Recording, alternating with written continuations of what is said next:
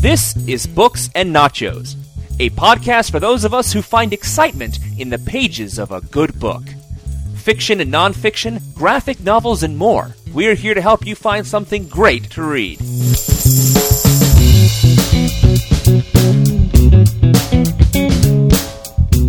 Hello, and welcome to Books and Nachos, the Venganza Media podcast about all things in print. I'm your host, Stuart in LA, and we have reached the end of our meal with Hannibal the Cannibal Lecter. All month long, I've been dining on the works of Thomas Harris, getting to know our psychiatrist a little bit better, and we have now reached the end, Hannibal Rising. Or maybe it's the beginning, because Hannibal Rising is an origin story. It seeks to actually explain away all the things that happened to Hannibal that made him the incarcerated, flesh-eating, brilliant psychiatrist that we know and love and have enjoyed. A dicey proposition to have a definitive biography of the character, and one I don't think that Thomas Harris would have taken up had he not been coerced, asked really, really nicely.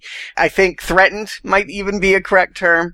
I do know this much. Dino De Laurentiis owned the rights to Hannibal Lecter in movies, and had been very patiently waiting for Harris to finish Hannibal in order to go forward with the story. But now that that had sort of run its course, nobody necessarily wanted to see Lecter and Clarice eating South Americans. I think that he was going to go forward with a reboot with Thomas Harris involved or not. He gave Harris the option of being involved. We'd love for you to write this. However, we're making it next week. And so Harris really was at a crossroads here. Does he risk alienating fans even further by telling an origin story to everyone's favorite character that is dissatisfying? Or can he stand the thought of another writer taking away his baby and raising it and giving us all those answers from their perspective? I don't think he wanted to be cut out of the process. So the deal that he worked with De Laurentiis was that he would write everything. If I'm going to do this, I'm going to write the book and the script, and I'm going to do it at the same time. So this work feels very different. You know, before it has been a screenwriter adapting a novel, and here it is a novelist who is learning the screenplay format and writing the script at the same time that he's writing the book. That came out in very close succession to each other. I think only half a year between the publishing of the book and the release of the movie. Now, a coming-of-age story, even a coming age of a serial killer, is going to feel very different than any of the other novels, because Harris can't use the formula he's sort of patented at this point. You know, we know about the triumvirate he likes to use to pit each other. You know, there's always an investigator who's trying to catch a serial killer, and they're going to Lecter for advice, and those three have an interplay. Well, a young boy growing up in Lithuania during World War II, there's no end for that. You're not able to use that structure. And so how Harris has reconceived of this story in this iteration is as a fairy tale. Quite literally as a Grimm's Brothers fairy tale. Just take a look at the first sentence of the novel. Hannibal the Grim, 1365 through 1528, built Lecter Castle in 5 years, using for labor the soldiers he had captured at the Battle of Zalgiris. Just juxtaposing Grimm and Hannibal. I get it, you know, and one of the first moments described here in this novel is of a little boy and a little girl by a lake full of swans singing Hansel and Gretel. You know, that fairy tale about kids that end up being thrown into an oven and a witch that wants to eat them. Yeah, if you recall those plot details, that's obviously going to come into play here. And it's the grafting of classic fairy tales, the co-opting of them, is what Harris is using to try and really enrich and give a new spirit to this origin story. So, once upon a time, the Lecters had to leave their castle because Nazis were invading and blitzkriegs were happening. And even though they weren't Jewish, they needed to seek shelter from all of the war-torn Lithuanian battles by going to a remote hunting lodge. And in their employment is a Jewish tutor who is instructing young Hannibal in all of the academic arts that he would still have an affection for as an adult. I think that Lecter's love of knowledge books, lore, religion, everything really starts and owes a big debt to Yakov, who teaches him the most important thing he will ever learn, actually, the creation of the memory palace. If you will recall in Hannibal, it's described that being inside Lecter's mind can be visualized as actually being inside a museum, and that if you were to walk down corridors, you would see violent moments from his life and his feverish thoughts and all, like dioramas. That's really how we're to conceive of it. I mean, I guess the closest to that we ever saw in the movies cinematically was when Clarice crawled under the garage door in Silence of the Lambs, and there was all of Lecter's things lying around. It was kind of like that, but on a grand scale, a palace. This is a memory palace, and it's a visualization exercise Yakov continues to hammer into the child so that he will never forget. And that's why he has a steel-trap mind and knows all details about everything, is because it all lives within the confines of this imaginary building in his head. So even though he's had to leave his home behind, a grand palace in and of itself, he started building his real home right at this moment. And we realize at the center of it, the thing that he most values is his young sister Misha. Misha is only 2 years old, hasn't really begun to even speak or learn yet, but he has quite an affection for her. It's described in this way in the novel. He found he loved her in a way he could not help, and when she was old enough to wonder, he wanted to show her things. He wanted her to have the feeling of discovery. Sounds familiar, doesn't it? I mean, that kind of mentor relationship, that's exactly what he had with Clarice. So I think they're trying to retroactively say the reason why he bonded with Clarice so quickly is because at this early formative childhood state, he has always been a mentor to a young, beautiful girl, and that this is what he wants to do. It's very innocent now in this state. There's no designs on eating her at this moment. So that's the curiosity, is what will happen to Misha? If Clarice became an investigator because she heard the screaming of lambs at an early age, I think we're to conclude that the screaming of Misha, the trauma that she endures here in this hunting lodge, is what is driving Lecter. But of course, we don't know what that is. For the longest part of the novel, we are left wondering what exactly was Misha's fate. We know that these children are orphaned very early on. They're caught in a battle between Russian and Nazi soldiers, and through the gunfire and bullets shot off, everyone is left dead except these two children, and they must work on their own. They're very much like Hansel and Gretel. They're out there in the woods, all on their own, trying to find their way home, metaphorically speaking. They're staying in the lodge. There's no breadcrumbs. There's no bread. There's basically no food. They're really just barely getting by. And they become the victims of 6 bandits that have been looking for shelter. They're Nazi collaborators under the leadership of a man named Grutus, who come to the lodge seeking shelter after the Nazis are pushed out of Lithuania and the Lecter Castle. And so we are wondering for the longest time what these men are really going to do to these children. We know that they're not going to adopt and raise them. They're carpetbaggers. They've had to be a lot of things. They're Lithuanians, they're Russians, they're Nazis, whatever they need to be. They'll do whatever it takes to survive. And indeed, this is what's said to the children right before Lecter's memory goes blank. We have to eat or die. He's got blood on his face. That was the last conscious memory Hannibal Lecter had of the lodge. His memory palace goes dark at this point. There's a big sign, do not enter. He represses. The man with the steel-trap mind, even he won't go here. And so the next time we see him, he's wandering around alone, no Misha, in the forest. Russian liberators find him, put him on a tank, and take him back to Lecter Castle, and that has been repurposed as an orphanage. There have been lots of children left without their parents due to World War II. It's now ended. And under Stalin, this has become a home very much in a Dickensian way. Lecter has become Oliver Twist, and he suffers at the hands of bullies. But even though he's a little kid, he doesn't let that get to him. He stands up for himself. He fights back, and he's violent. Other kids learn to be scared of him. He does not speak anymore. It's important to note that no one knows what happens to Misha. He can't tell them anything because he has gone mute. Not because he has lost his voice, but he has simply lost the desire to communicate with the world. I think in the movie, this character has to jump over the Iron Curtain and flee to France. But here in the novel, it's one of the big changes, he's actually just waiting the arrival of his uncle, Count Robert Lecter, who is coming from his French chateau to reclaim him.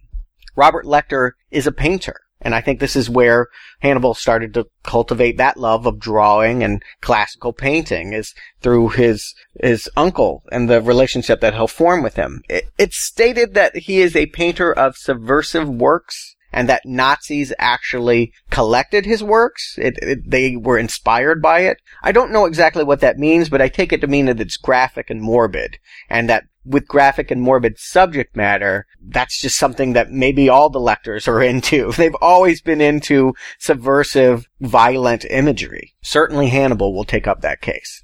But he's taken back to a small village, remote in France, and comes under the care of his uncle and, more importantly, Lady Murasaki, who is the wife of Lecter, a Japanese woman who was the daughter of an ambassador living in Paris and who became attracted to him through the arts and painting, has been his wife for several years. They have no children of their own. She starts to really adopt Lecter as the son she doesn't have, and his feelings for her are complicated. I think they are both a motherly love and maybe a sexual love too. It's hard to say. But time is elongated here. We jump from him being in the 6 to 8 year range to him being 13 years old now. He is still mute. He is still not communicating, but he does have a relationship that he has learned to talk through making origami, paying patronage to her Japanese ancestors. She has samurai swords up in the attic and has taught him about her culture. He hasn't done very well in school, but the bullies have learned to stand back because he still fights back and is pretty brutal. Murasaki takes Hannibal to market, and a pivotal moment happens. It's really going to change everything going forward. A very innocuous but important moment. A man humiliates Lady Murasaki, Paul the Butcher. They're in the open market. He sees that she's Japanese. He was a Nazi collaborator. I guess he didn't think about the fact that the Nazis worked with Japanese. He was over in France and he never saw that side of it. But he humiliates her, says very racially charged things about her sexually as well. And it recalls Miggs. If you remember in Silence of the Lambs, the way that Clarice was degraded by Miggs and how it inspired Hannibal to retaliate and get Miggs to kill himself. Well, it kind of plays out similar here too. Little Hannibal picks up a leg of lamb, of all things, from the butcher's table and beats Paul the Butcher senselessly with it. So violently that he's called in to talk with police inspectors, and, he ends up seeing a shrink who hypnotizes him and tries to get him to talk and delve into the memories of his sister. He's starting to demonstrate the sociopath that he will become. But it's motivated. It's not because he's crazy or chemically imbalanced or damaged. It's because people are rude to the women that he loves. I appreciate that Thomas Harris is trying to find causal events to explain who Lecter will be. I mean, that's why we're reading this, right? But sometimes crazy is crazy. What I bump into in this part of the story is the fact that he thinks he can explain away everything that we ever will see with Lecter by saying, well, when he was a kid, this happened to him. I mean, that's kind of a lame excuse sometimes, right? Just because things happen to you in formative age doesn't mean you can't transcend them. We all have bad stuff in our history. We're not all cannibalistic serial killers. I think that it's difficult for him to explain away from a behavioral psychiatrist standpoint everything that Lecter is going to become, when sometimes crazy is just crazy. And I was okay with thinking that Lecter just had some wiring wrong in the head. And here, at the age of 13, he's going to do his first kill. Originally, it falls to Robert Lecter to write this incident. He goes to talk to the butcher and has a heart attack or something. In his anger, he seizes up and falls to the ground and drops dead. And so Lady Murasaki is not a French citizen. She's going to be asked to return to Japan, and she's being pushed out of the chateau. Little Hannibal is furious that his life is changing, all because of this rude butcher. So he goes to find him in the woods. He's returning from a fishing trip, and he kills him. He speaks for the first time, and he uses the ninja sword from Murasaki's attic to carve him up. And it's a little jarring. I mean, on one hand, I appreciate that they're showing us that at a very early age, he demonstrated the tendencies to kill. I think that's in keeping with a lot of serial killers. They do that, right? To small animals or what have you. So it makes sense that he would attack Paul the Butcher in this way at this young age. I had no problem with that. But I did have a problem with him narrating it in medical terms. He's like, I'm going to slice up your vertebrae. I'm going to do this. I mean, I know the guy's smart and I know he's been studying, but really, your first words, this is what you got to say after 5 years of silence. It's just a little bit too much of a stretch. And maybe that's my review on a lot of this, is that it's just asking a little bit too much. It's trying too hard to tie it all together. The murder brings in to the picture Inspector Papil, who becomes a new sort of father figure that stays with Murasaki and Hannibal for years to come. He checks in on them. Initially, he pretty much figures it out. He thinks this little guy did it to defend his mother figure, and can't blame him because he's very attracted to Murasaki. He might do the similar thing. He has a similar backstory. He is driven to find what happened to children that were exported by people that collaborated with the Nazis in France and sent them away to death camps. That's what's driving him. So he can understand about a little boy that's being driven to protect his family and Misha and Murasaki. So he tries to scare him straight. He brings him into the police station and shows him the jail and just tries to show that killing anyone, even if they're a rude Nazi collaborator, is not the law. That's not the way you handle things. And they'll have this dialogue throughout the coming years. Eventually, we're going to find that Hannibal becomes 18 years old. A lot of time passes in between. And I gotta say, a good half of this novel is devoted to details that are interesting and illuminating, and I appreciated, but aren't good storytelling. I feel like a lot of it feels like notes. Thomas Harris has done his research, and so we're learning about him in a way that feels real and tactile, but it's not exactly exciting. I mean, nothing is really happening for much of this novel. Lecter goes to medical school. Murasaki is able to stay because her father was an ambassador. She goes to live in the apartment that he used to live in Paris, and Hannibal and Murasaki see each other when they can. He starts developing, an interest in drawing and applying that drawing to his medical diagrams, selling his drawings to an art dealer. There's a lot of dialogue about how he finds out paintings from the Lecter castle are being fenced by the man he's selling his drawings to, and that starts the process of finding out who is exploiting his family name. And indeed, it goes back to those 6 bandits that broke into the hunting lodge, that they're behind this. They're behind a lot of things. They have a boat that's trafficking in prostitutes and SS morphine, and they're really over-the-top villains, I've got to say. They weren't just people trying to survive in impossible circumstances. They are now the embodiment of evil, and we are to want them dead. We are to want Lecter to go psycho and to hunt them down and kill them. And we've been waiting a long time. We've been waiting 200 pages for him to do it. It's too long to wait. It's a lot to ask. And there are a lot of details up to this point that, while nice, are just not selling me that this origin story was necessary. That said, I do want to compliment Thomas Harris on improved writing. I actually think the quality of the prose is stronger than it was in Hannibal. That by making the story simpler and by being on a tight deadline in which he had to turn this thing out in time for the movie, it's all the better for it. Who would have thought, him taking so many years to write Hannibal, and this thing he knocked off in a year or two is much stronger as writing. For example, I'll just read this a nice little detail. With 40 million dead in the war, it seemed odd to Hannibal that the medical students would have to use cadavers long preserved in tanks. I mean, that kind of wry observation, that's the good stuff in this novel. I feel like that's the stuff that I like. It's light. It's not necessarily needed, but these are the things that I enjoy. At one point, as a medical student, he goes and watches a serial killer to be executed, and it's his first communion really with one of his own kind. There's a relationship that's established, and Papil is there, and he's trying to get from the guy information about children that were sold to the Nazis, and you feel the stories entwining in an interesting, dramatic way. But much of this first 200 pages is not very dramatic.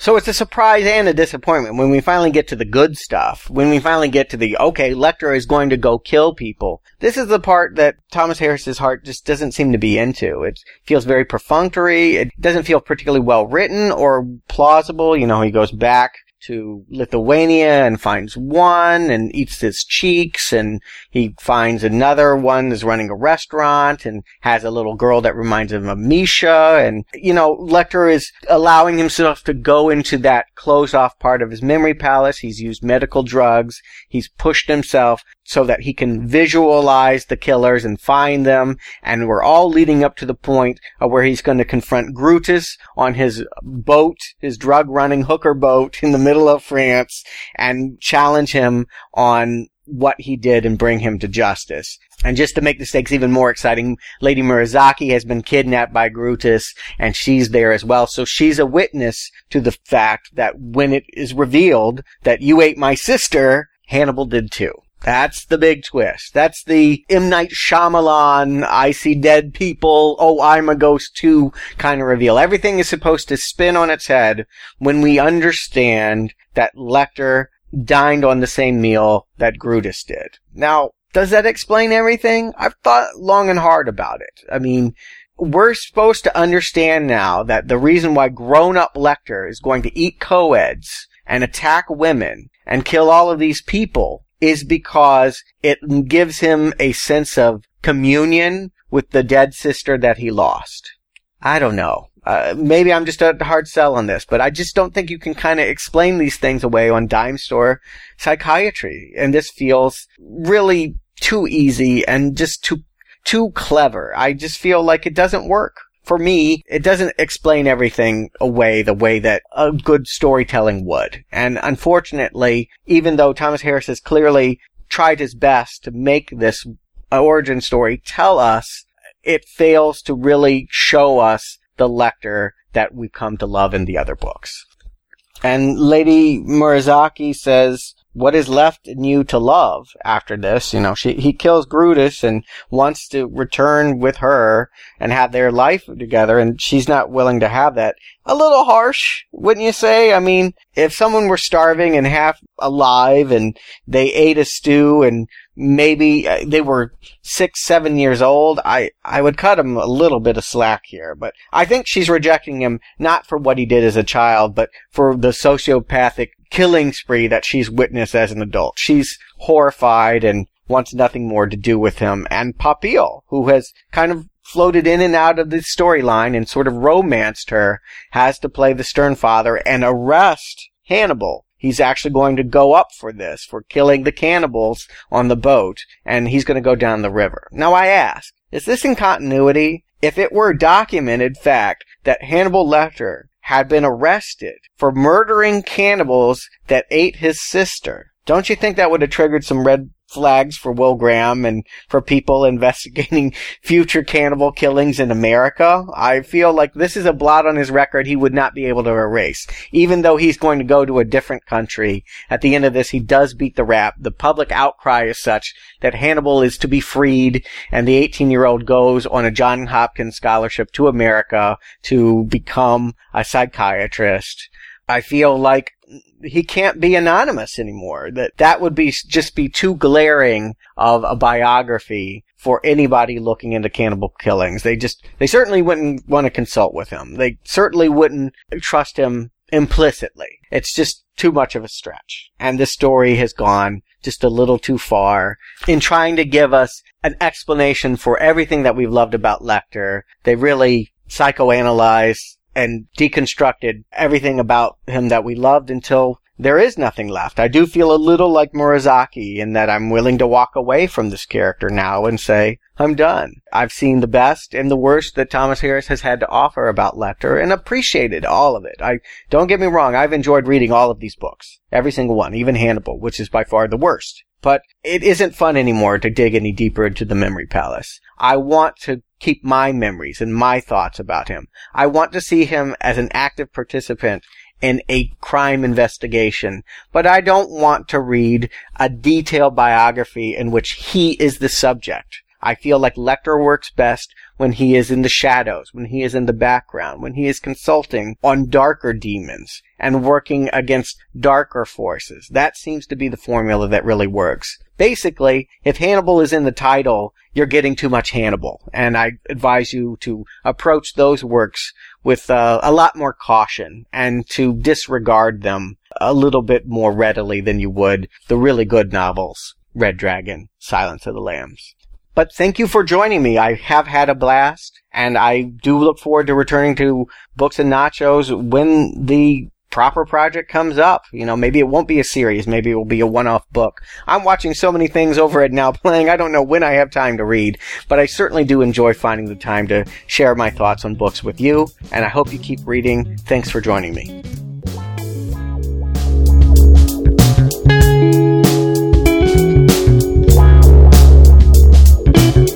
Thank you for listening to Books and Nachos. If you enjoyed this podcast, please leave us a review on iTunes, and you can catch back episodes at our website, booksandnachos.com. The music for Books and Nachos is The Right Prescription by Chai Weapon, which can be downloaded at podsafeaudio.com. Books and Nachos is copyright 2011, Venganza Media Incorporated, all rights reserved.